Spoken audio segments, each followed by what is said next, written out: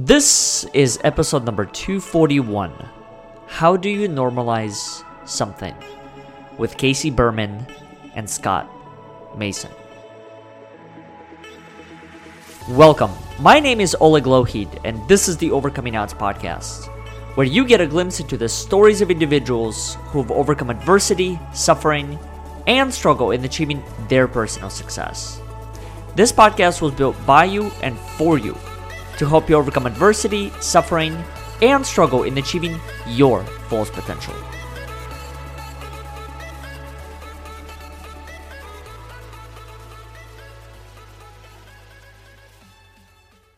Before we get into today's episode, I'd like to make a few quick announcements. First one being an invitation to our weekly conversation called Survive to Thrive Attitude of Gratitude. What this is a series of conversations that take place every single Friday at 10:45 a.m. Central Time, where we explore the connection between gratitude and grief, gratitude and resilience, gratitude and potential, and many other topics. If this is of interest to you, please visit our website at overcomingodds.today, where you'll be able to find the latest detail about our upcoming conversation. The second announcement that I wanted to make is in regard to our work, and that is, if our work has had any form of impact in your life, if this has helped you see your world differently, please consider making a contribution through our website at overcomingodds.today or submitting a review on iTunes, Facebook, or Google so more people can find these inspiring and courageous conversations. Now, let's get back to the show. There they are. You know, StreamYard does this thing sometimes when I add people in. It sometimes keeps the person muted, and then other times it doesn't. And so whatever noise or whatever the person is saying, it comes through, and I'm still yet to understand. Maybe that's part of the normalization we've got to be able to do. Yes, I opened my big mouth. The show wasn't ready for it. I should have just been muted. I'll learn for next time. Sometimes it's best not to normalize things. That's something I won't normalize. Thank you for your patience with me. I love it. I mean, I guess that's what keeps it authentic and transparent and real. If we really get to the point of it, it's just that's what it is. And I think as much as personally for me, I try and control the environment. There are just certain things that happen the way that they do. Yeah. And I feel like there's no other way around it. But I'm glad that we're all three of us are able to be here and then have this conversation around what it means to normalize something and what the process of that looks like. I'll share a brief story in addition to the one that I just shared with the two of you and everyone else that's joining. Laura Staley has joined us here. The thing that I wanted to explore, talk about expectations, is I wanted to explore this connection, which I believe there is a connection between normalizing certain things and traumatic or adverse circumstances, or even elements of identity. So for me, however many years ago by now, one of the things that I started to realize was one of the ways that I was able to work through some of the elements of my past trauma or adverse circumstances was by choosing to start a conversation and therefore normalize the event as not something that only happened to me and is not something that I didn't feel comfortable talking about.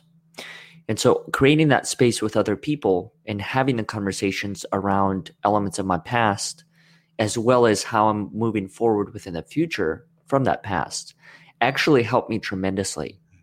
And that's why I think this topic of normalizing certain things, in my opinion, actually has a big impact or can have a big impact in one's life. But before we get into kind of the core question around this and how do you normalize something, considering that I have two former lawyers in the room, let's first define what does it actually mean to normalize, and what does normalizing mean to you? We've taught him well, Scott. We've taught him well. We'll give him an honorary degree after a few years. And Scott, I want to hear your answer. I think the reason I think I was going to say the same thing, Oleg, and I'm really happy you did, is because a lot of words get thrown around in the world that we don't define. And you don't need to spend hours going down what this means and what is, right? But I do think it's very important to get a handle on what trauma is, what normalizing is. Is it a verb? Is it a noun? If so, what type, right? And I think that's I'm really happy you did that. So Scott, how do you look at it? You have the hard work, Scott. There I go with the naughty words again. Potty mouth Mason saying words like we.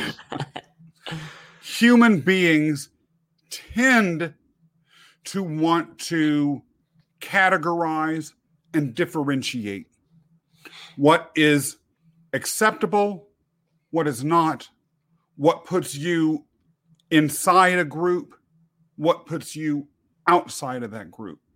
I am by no means an expert on this, but I have read that that there were a number of different evolutionary reasons for this. It included being able to identify threats and not, probably most dominantly.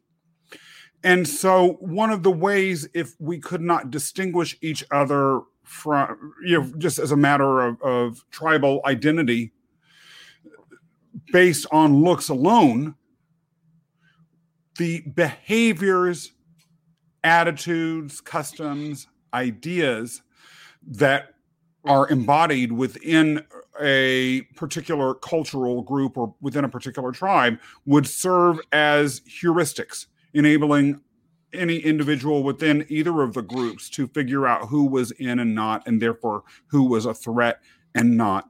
Normalization, I therefore would assume, at least initially emerged out of that survival imperative as a way to say, this is normal, this is abnormal. Once you push those that are abnormal outside of your tribe, then you're able to treat them in a way that you would not. You're basically able to dehumanize them and able to treat them in a way that you might not treat those that are within your own family, within your own genetic line. That happens also then within a culture. In order for a culture to maintain its stability and its unity, particularly in the times of early humanity when our existences were far more fragile and much more easily destroyed, having that cohesion presumably went up and up and up as an imperative. And when you have that imperative, making sure that community is cohesive would make the difference between a community that might survive and not. And so identifying things as abnormal would not only differentiate that culture from other cultures, but it would place those that are a threat, or at least a perceived threat to the cohesion of the community, in the same category as people from other tribes. The process of normalizing something, then, I would imagine, would relate to the process by which new ideas, or ideas that were not already deemed to be cultural markers, gradually became memes that took over the dominant culture's self-perception. Did you ever experience that threat in your life, Scott?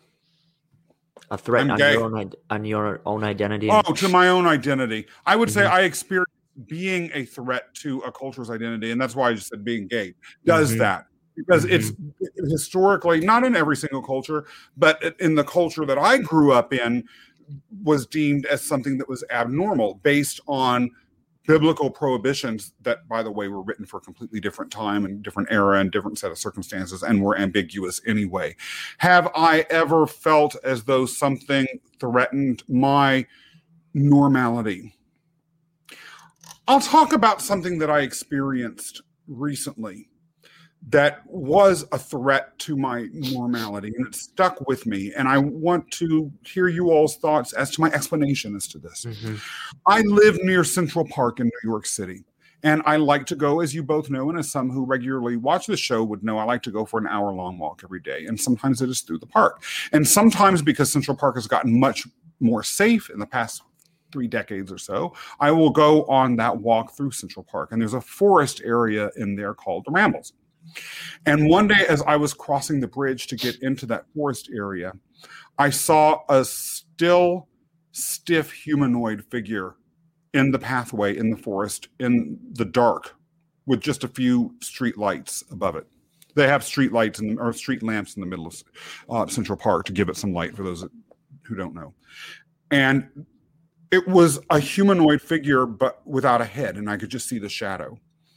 And I stopped, and I felt very nervous, but I also was transfixed. I couldn't run.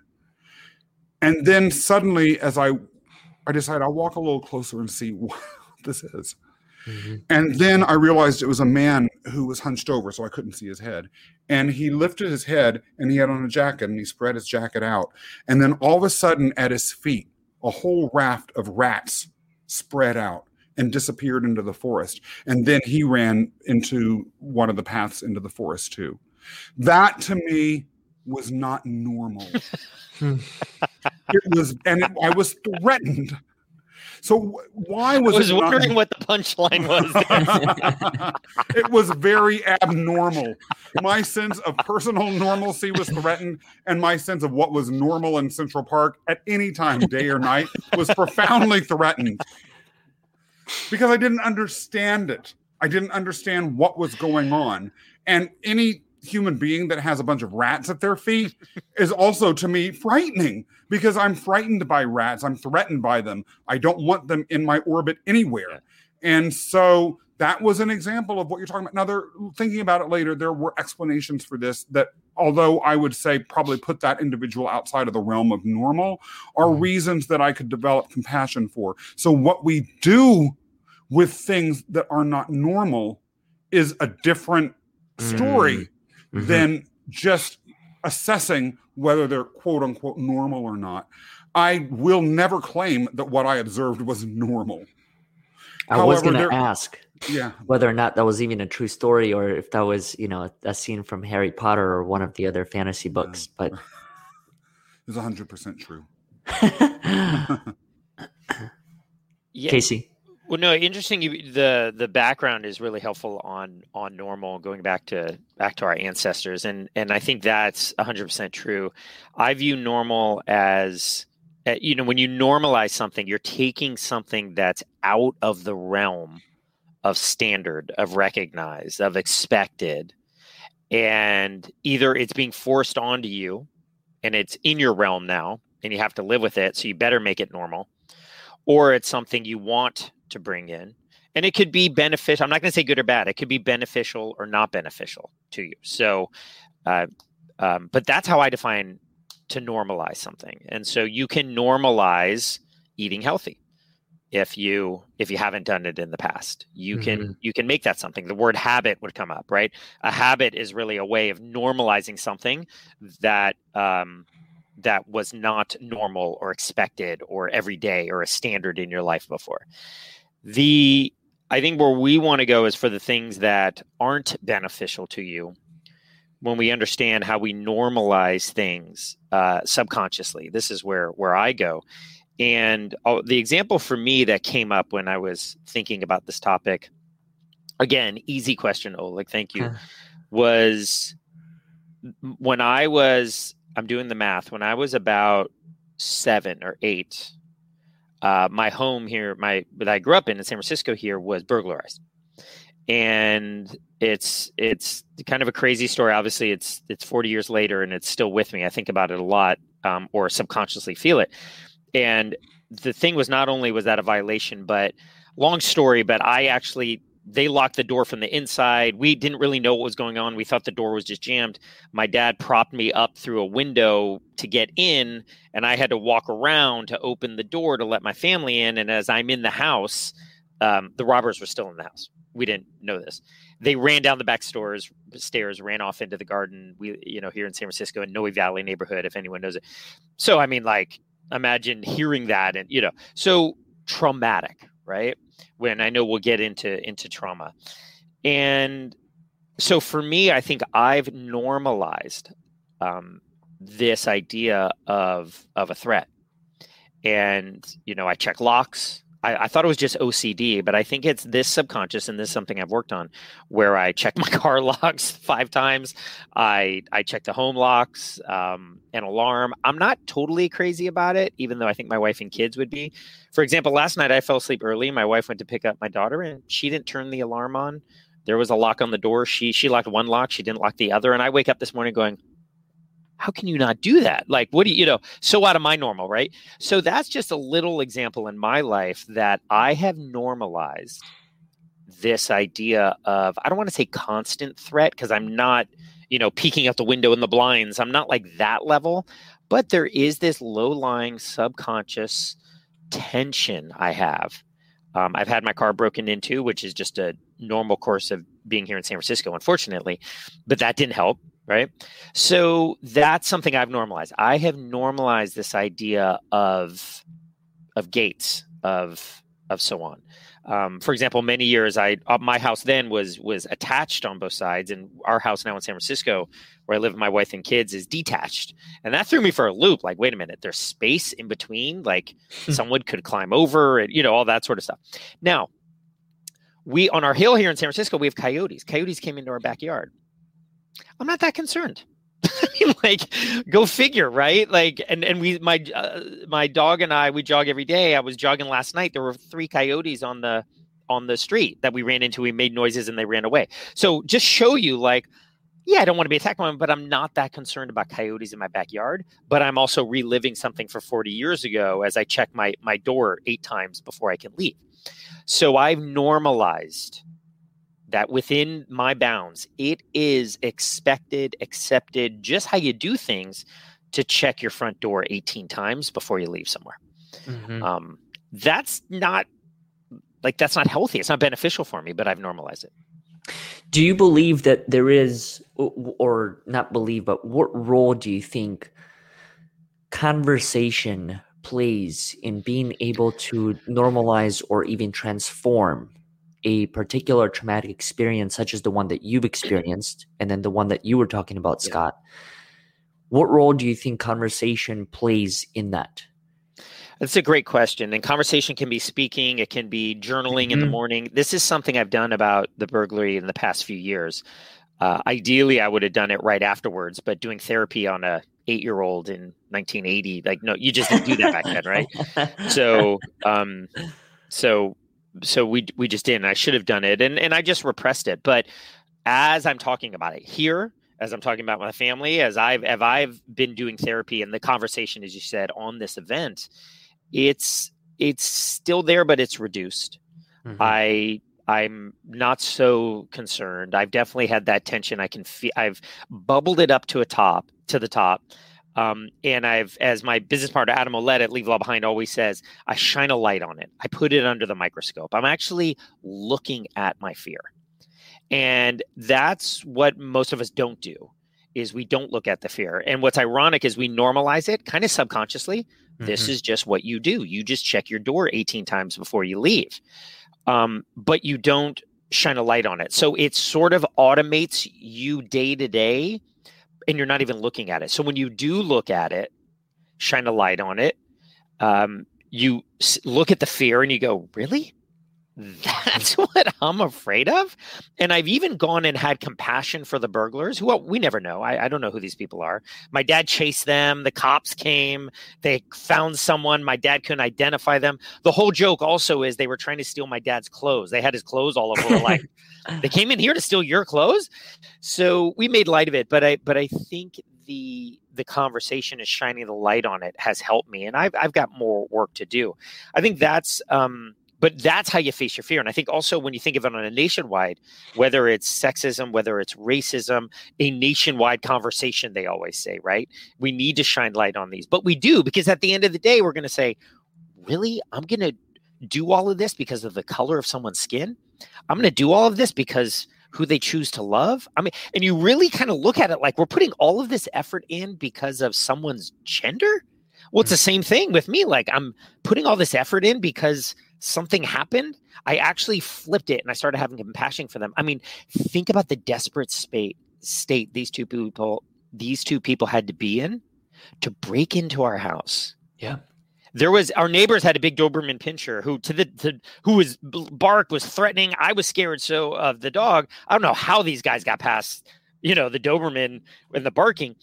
But the desperate state they were in to have to do this and to threaten going to jail for this, to steal my dad's clothes, right? So I actually started having compassion on them and saying, and flipping it. And so anyway, I'll stop there, but that's something I've normalized. And then I don't want it to be normal anymore, that feeling. And so I'm recently shining a light on it. Your point conversation, Oleg, and really just I don't want it to be that big boogeyman anymore. Mm-hmm. It's killing me. Scott? I have a question for you, Oleg. Are you asking this question with regards to our internal sense of normalcy or socially? I guess it could be either one.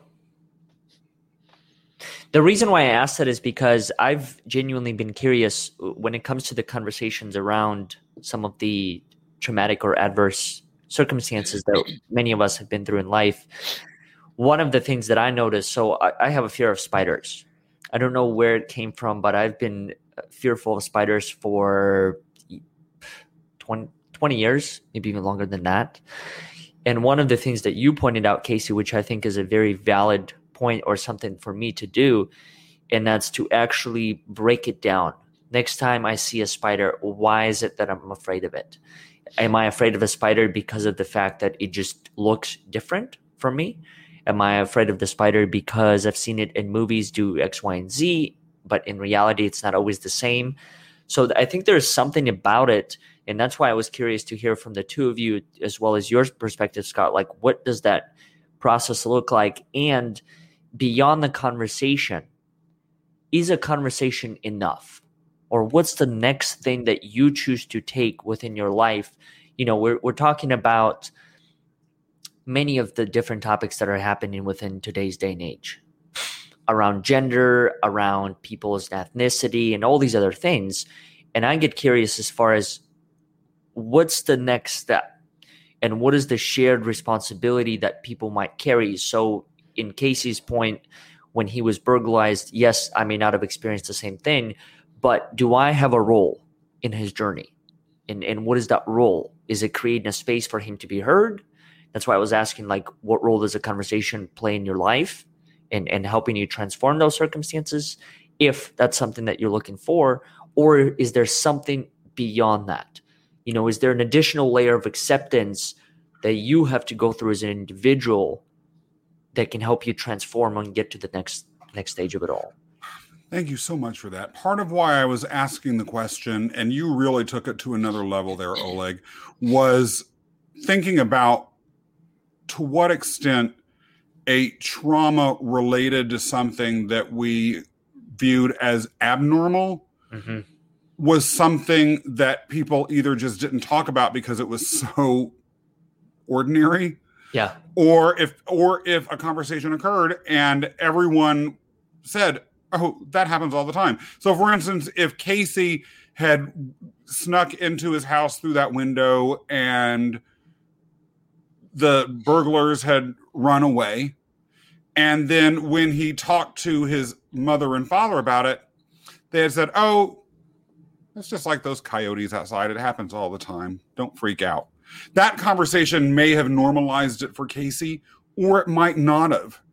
And the conversation that you have with about the normalization, therefore might, and I say that might with a big question mark behind it, impact whether it is normalized or not. Because the other thing that occurs to me is it could be that Casey has an extreme fear of coyotes, much like your fear of spiders, Oleg.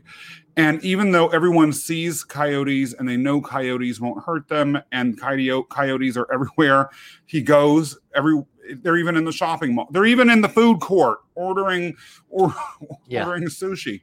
He still is afraid of them and cannot accept them as a normal part of his existence, or he refuses to believe that they are a normal part of the existence, even though the external conversations about them either presume their normalcy or assertively say they're normal. It goes as to, Casey, you were talking about some of the isms that are dominating the social discourse right now. And I'll be really candid with you when it comes to an issue that speaks to me nearly and dearly, being gay.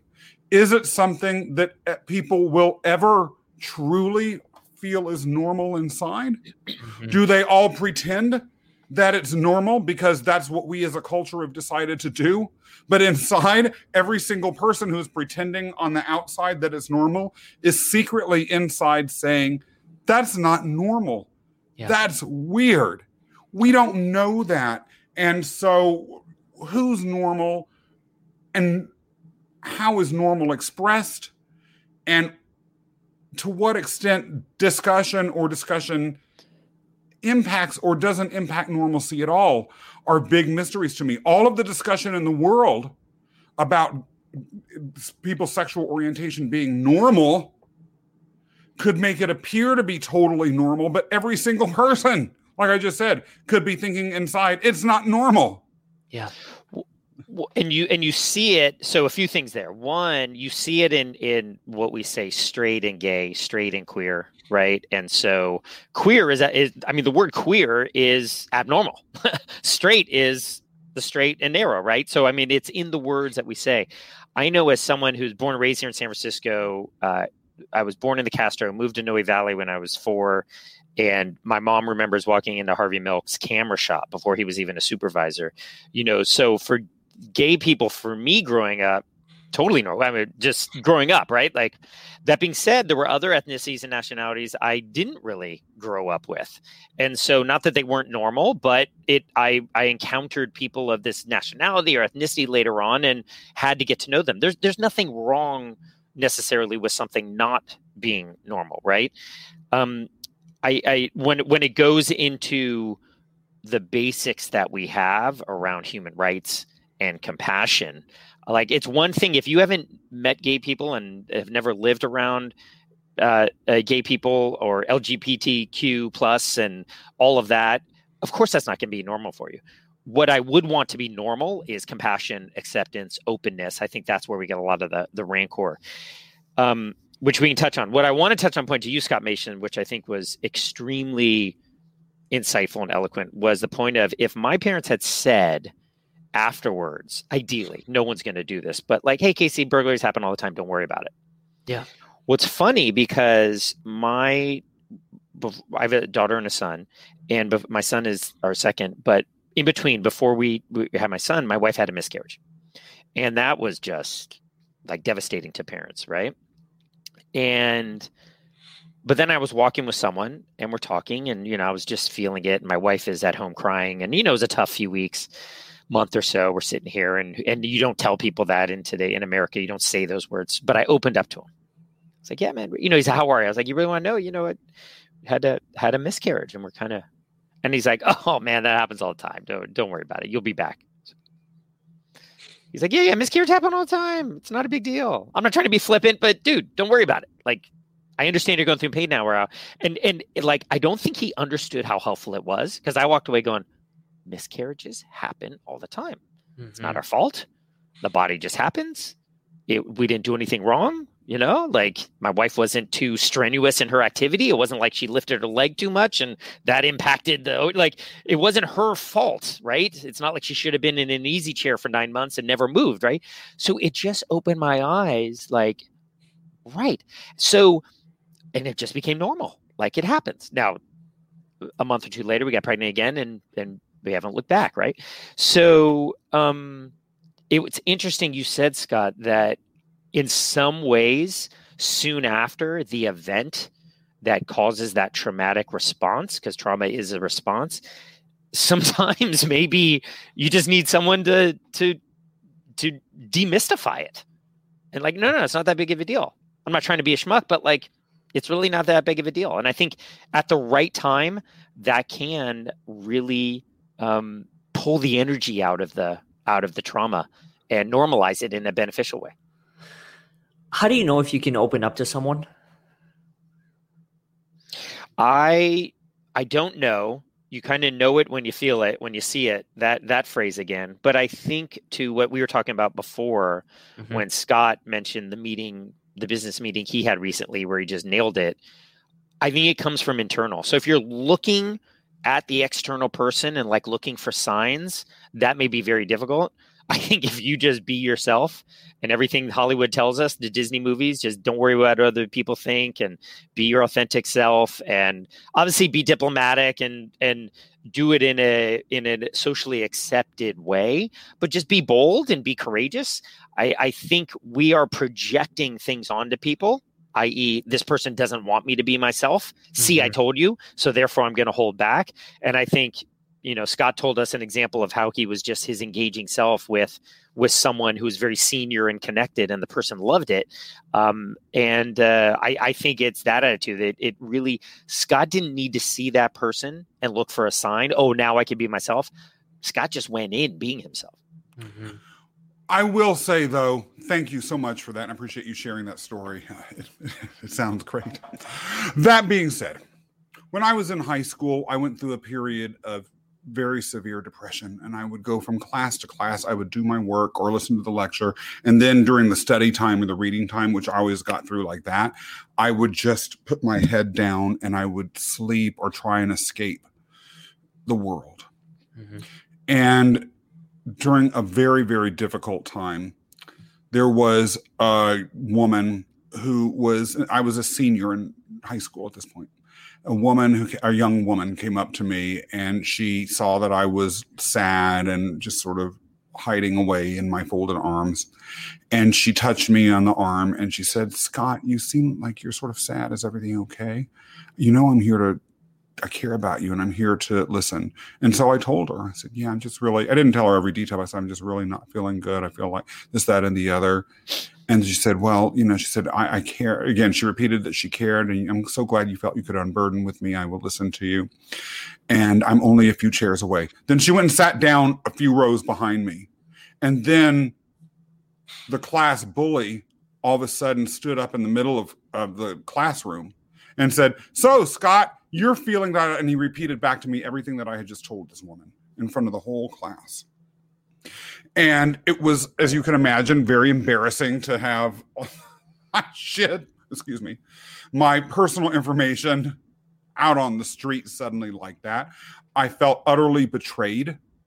And I felt a little bit more cautious after that about opening up to people. And it got me to think, well, maybe I shouldn't, just because someone says something or even acts a certain way, maybe I should be a little bit more judicious.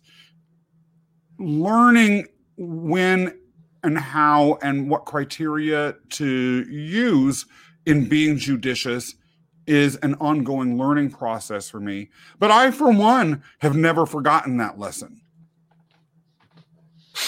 I've had similar experiences, I think, in my high school, where I've had encounters with people who are perceived to be bullies, and that's similar things happen to that, or it wasn't necessarily in the middle of a classroom, but in the hallways or outside of it. And it's an interesting point that you bring up, because I think there's something within that, and that's something you mentioned, Casey, as well. To what degree do you choose to take that person's opinion of you and make it a reality for yourself? Now, I don't personally know what that line is. I think, if anything, what I am trying to do is constantly work on and reflect and understand, like, this is just one person's perspective of how they see me.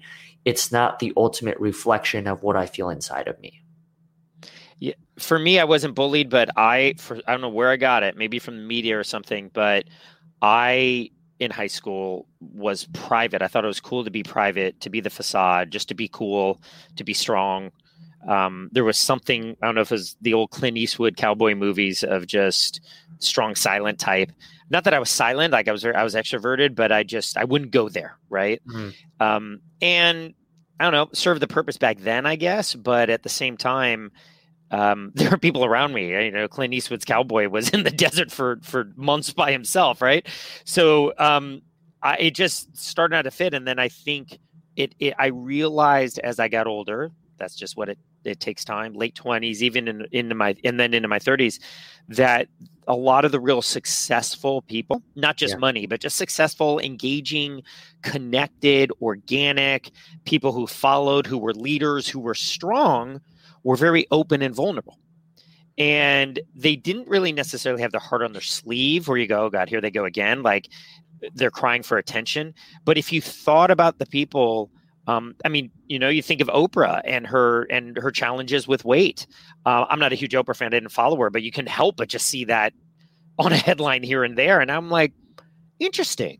Like, wow. Okay. And you just think of people who came out about their struggles, or people who aren't famous celebrities who I would sit and talk with, and they would just be open. And I just shifted, and it became something where even on business calls where I would talk, like yesterday, I was talking about homeschooling with someone on a business call who I don't really know that well. We homeschool our children. They weren't a fit for school. You know, like they're not your normal plain vanilla kid. I mean, who am I to talk about my family with someone I'm doing business with? And I'll tell you, this person just opened up, and she said the same thing. Her kid wants to go to school and does want to do that. But at the same time, they had troubles with their 14-year-old because of blank, blank, and blank. And her troubles are my troubles and vice versa. But we both talked about our, not troubles, our challenges. And I just realized that a lot of the success I've had in the past, I think 15 years has just been for me not trying to be such a success, right? For me not trying to be the silent cowboy, and to just open up. Again, I'm not weak. I'm not letting people walk all over me. I'm not being so emotional. I'm not crying on these calls. I mean, there are certain social decorum that we just have to live by. Otherwise, they'll look at you a little bit differently. Like there's rules to play by, I get. But I'm sort of pushing it from an honesty and a vulnerability. And I think really the reason why people watch this, Oleg, and what you've put together is you've created an environment where I feel comfortable opening up. I mean, I don't talk about this burglary that much. Scott does, right? So, and what Scott's talked about. And so, you know, when you've got that, it's sort of when you open up in the same way you're doing here, Oleg, for us, you create that environment where other people open up. And I think then, just to blow this out even more, is like when you have it. I mean, to go back to your point, I was just reading about this, is that it's communication. I mean, most wars and everything and and issues can be resolved with communication. You know, in the movies where they have a fight and then they slam the door and walk out, and you're like, oh God, please, just like. Maybe go for a little bit, but like you got to talk it through. Like, where are you going? But they don't, and they get on a plane and they leave, and they never get married. And you're like, oh man, come on, guys. So, but it's also the same thing. I mean, you know, it's between countries, getting them to the tables. Yeah. I mean, I'm Jewish, I have family in Israel, but if the Israelis and Palestinians don't talk to each other, there's not going to be peace. And one of the big things I think about the Israelis is not many Israelis know Arabic, the language. And many Palestinians do know Hebrew because they work there. Israelis don't speak their language, and things get lost. So we can save that for another time. But I think that, you know, it really is around dropping that veneer, that facade. And it's actually ironically made me stronger and more successful in this world that we play in. Here's a loaded question for the top of the hour for the two of you, and that is, in knowing what you know now, what do you wish were more normal? Or what is a topic that you wish to normalize within your own life? Something that you're just getting into, something that maybe you haven't even taken the first step? For me, what I would want more normal is this idea around self-development. It's an idea around the ego. It's an idea around, and we've talked about this, around enlightenment. Everyone knows who Buddha was or the Dalai Lama. They listen to Tony Robbins. They understand the Matrix and all that. But I think that if more people really did what David R. Hawkins, A Course in Miracles, what you've got Untethered Soul by Michael Singer, who was on Oprah, people like that. And there's so many, Joe Dispenza, you've got Wayne Dyer, people like that who've written about this, who go back to the sages, to Jesus and Thomas Aquinas and Buddha and so many other people. It's everywhere in the world. It's written on the libraries, the old marble buildings. It's in our Hollywood movies. But there's this element of that. There's a consciousness that we're not tapping into. There's the reason I don't want to go to CNN or Fox News or New York Times anymore. It's just all bad news, because the ego, it's this framework we live in, is all about separation. And you could go back to the creation story, right? Adam and Eve and getting banished. But we humans, the original sin, we feel like there's something wrong with us. And it's the ego. It's the ego at play. And it's not necessarily a Freudian ego. It's sort of this framework in zero-sum game, right? And I think, what Buddha really talked about, and Zen, and I'm such a beginner in it, but I think if we all just kind of saw that this was a game, if we all, just like Neo did, saw the Matrix for what it is, ones and zeros, we would stop fighting. It's just everything you hear on the internet: higher consciousness, more awareness, all these buzzwords, so I'll pause there, but I do wish more people would pay attention to that, as opposed to it just being some outliers who mean well or are in the Amazon or Costa Rican forest doing ayahuasca. It's still such a small thing that I think could really help the world. Scott? I was utterly wrapped up in that answer, and it gave me so much to think about, and it was so complex and so rich that I lost exactly what the question was. So thank you for that accomplishment. It's very difficult for me to lose a question. I pride myself on not doing that. Yes, please ask. What is an experience that you personally would like to normalize within your own life? I would like to normalize within my own life, and I really strive to do this, to create a space where people can have honest, unvarnished discussions about controversial issues. A lot of them right now relate to politics, economics, social class, identity factors, affinity groups, rural versus urban, these sorts of things. Real honest discussions without fear of judgment about how they're feeling about the alleged differences.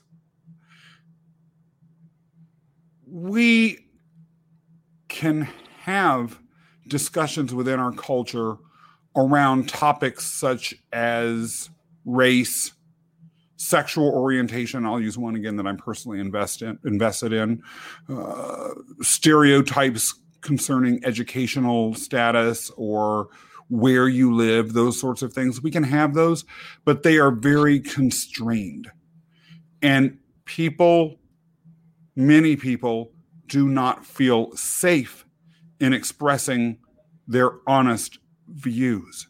They feel as though they will be punished or socially ostracized for views that are unconventional. Religion is another area like this. And that lack of normalization around it being okay to say things that might be perceived as ignorant or politically incorrect or harsh really limits the ability of the discussion, in my opinion, to move forward into resolution, as well as it inhibits accountability on the behalf of every participant within these conversations, all of the different sides that there are to the points that are being discussed. So to normalize a place where all of those conversations can occur. If you feel that being gay is something that is weird and that on a fundamental level bothers you, for us to be able to have that conversation and you feel safe to express that and explain why, without the response being, you are part of an oppressive class, you're destroying me, I will not take that, or without judging, or I'm going to deplatform you or turn everyone against you because you feel that way. All of those sorts of things. Or for me to say, I think being gay is great, and to not feel like I'm going to be banished from social discourse or not having any friends or be driven out of my town anymore. Either versions of those sorts of things. For those conversations that are tough, raw, and honest to occur would be as a matter of normal courses of human behavior, would be something that I would be ecstatic to see normalized. I think we would all benefit from that discussion and the ability and the space to have that discussion. Mm-hmm. Agreed. Scott, I don't want to put words into your mouth, but rather just something that I'm curious about when it comes to what you just mentioned in having a conversation about one's sexual orientation, being gay, or whatever other thing that you choose to explore. I'm curious to hear from your lens. Is a conversation enough, or do you still continue to feel the sense of judgment, rejection, whatever else that you feel as part of it? And therefore, what does that journey look like? Is that an individual journey that you got to be able to go on in order to gain true acceptance around that topic or experience? Or is that something that truly has no endpoint? What a phenomenal question. My tendency is to believe that if the conversation occurs and everyone has a space to be honest and not judge, whoever has the most compelling case will, as a general matter, ultimately be able to move the person along with them.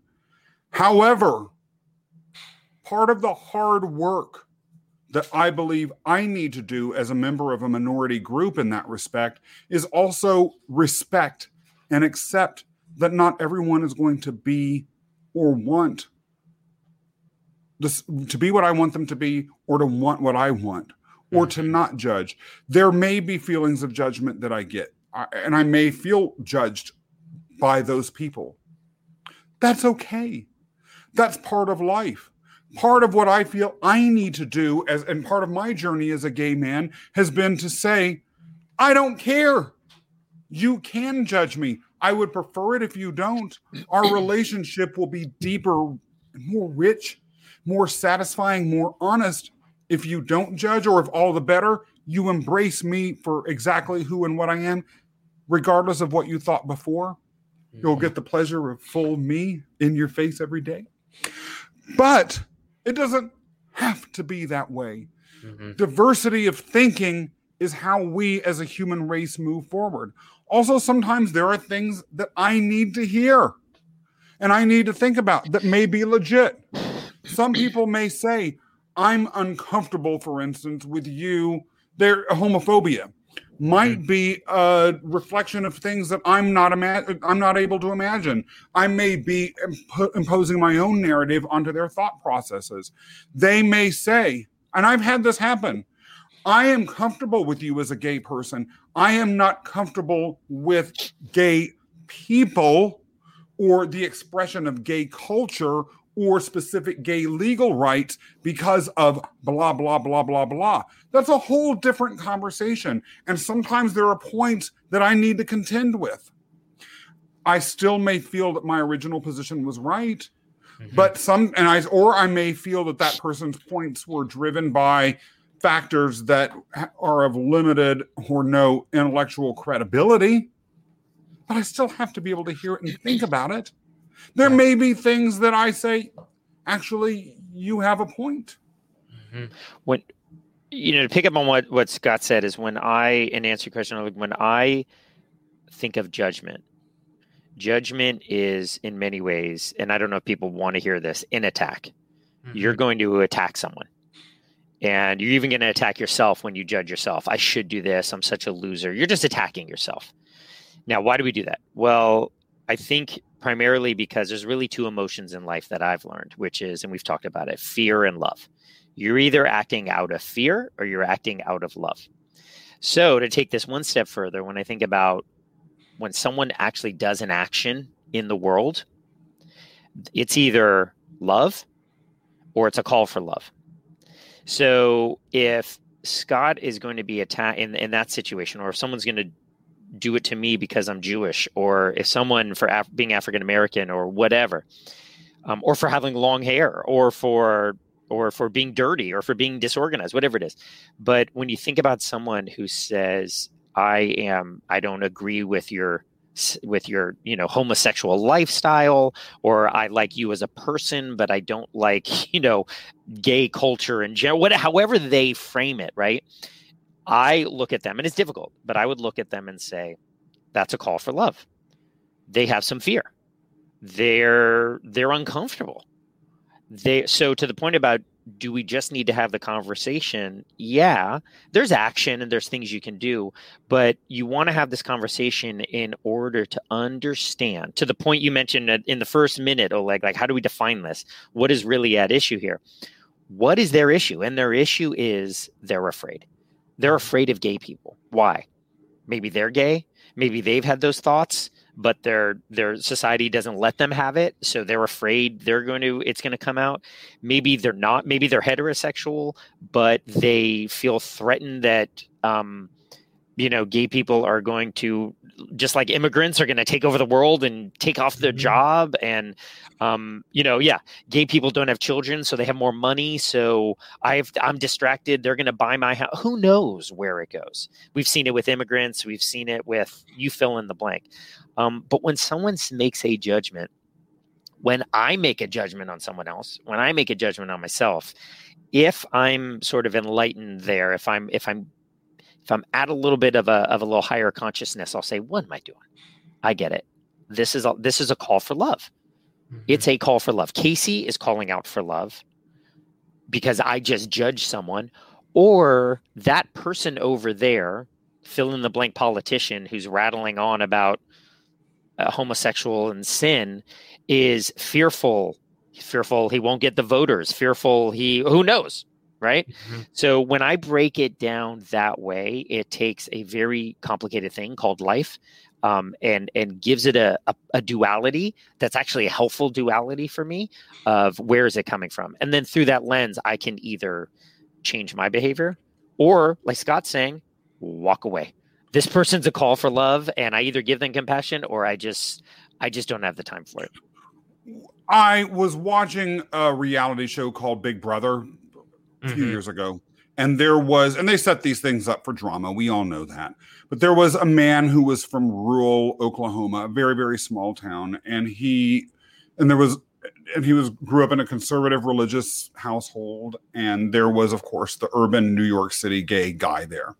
And then there were the various other housemates that were I think all of them were heterosexual, but they were. I love how you said it, of course. The mix is predictable, right? Yeah, yes. Totally. And at one point, the country, quote unquote, hick asked the gay guy, he said, is it true that gay people get together at bars and they all dress up as women and and act like women?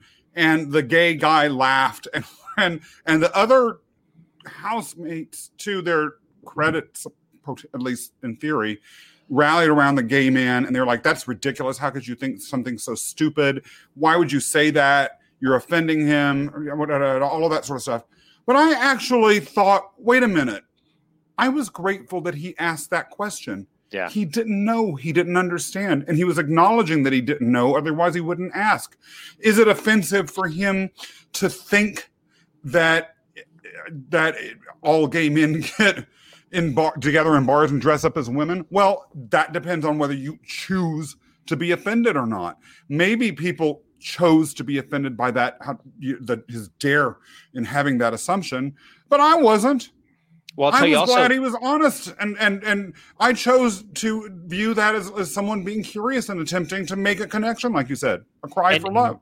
And think about a liberal elite from San Francisco or New York talking to someone from Alabama and saying, is it true all you people who listen to country music and wear boots do, have hoedowns or chew tobacco or whatever, right? And he would look at it like, I don't chew tobacco. 2, I don't have a pickup truck. 3, I don't go to hoedowns. I mean, like that same, he could be offended, or he could say, you cute little San Francisco guy. No, we all don't do hoedowns in the South. And I think it's that conversation and also that compassion, because not everyone doesn't know everything about everybody else. And that's okay. And I will say, part of, we do want to be respectful, but I agree with you, Scott. Like, I like that the guy asked the gay guy and just sort of opened up. He wasn't malicious about it.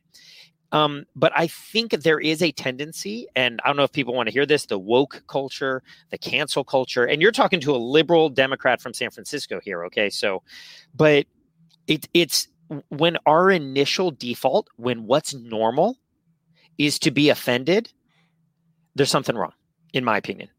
Right. And so, because that doesn't help. If you're on the left and you're on the right and you're pointing fingers and yelling at each other, tell me how that makes any progress. That's not a conversation.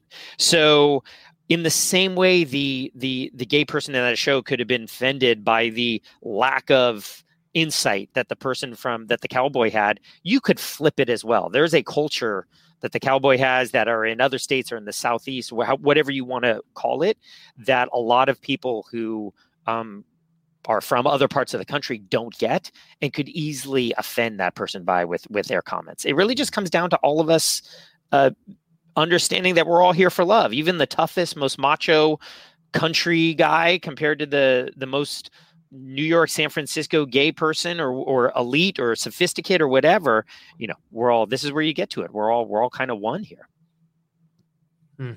And that's where the ego, the part of that duality, that's where I want people to realize it. I think, Scott, your example of that gay person not being offended and just the character there, just like answering the question, he had a choice. He could easily have been offended and said, like, you race, you sexist, you whatever, you homophobic guy, how dare you say that? Instead, he's like, he laughed it off, right? Yeah.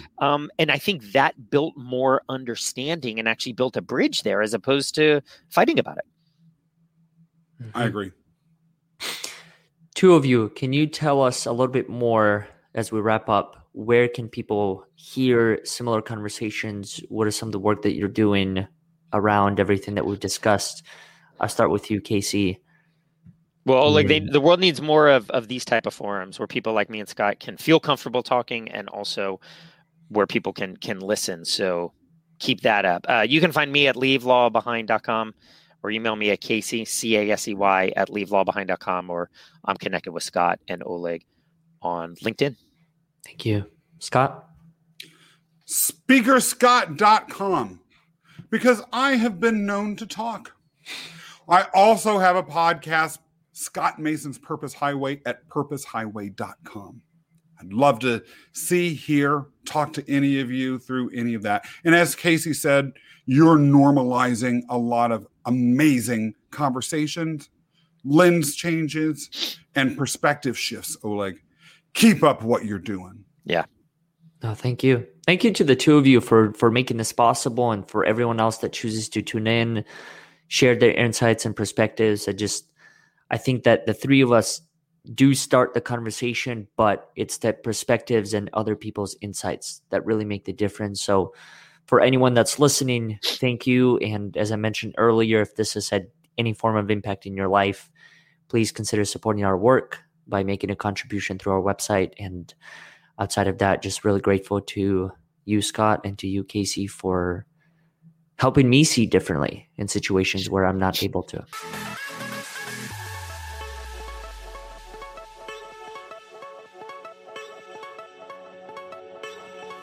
Thank you all for listening to today's episode. I hope you enjoyed it as much as we did. If you haven't done so already, please consider subscribing to our future episodes so you can receive all of the latest content. Also, if you like what you heard, consider supporting our work by making a donation at overcomingodds.today or submit a review on iTunes, Facebook, or Google so more people can find these inspiring and courageous conversations. Once again, we thank you for listening, and we look forward to having you next time.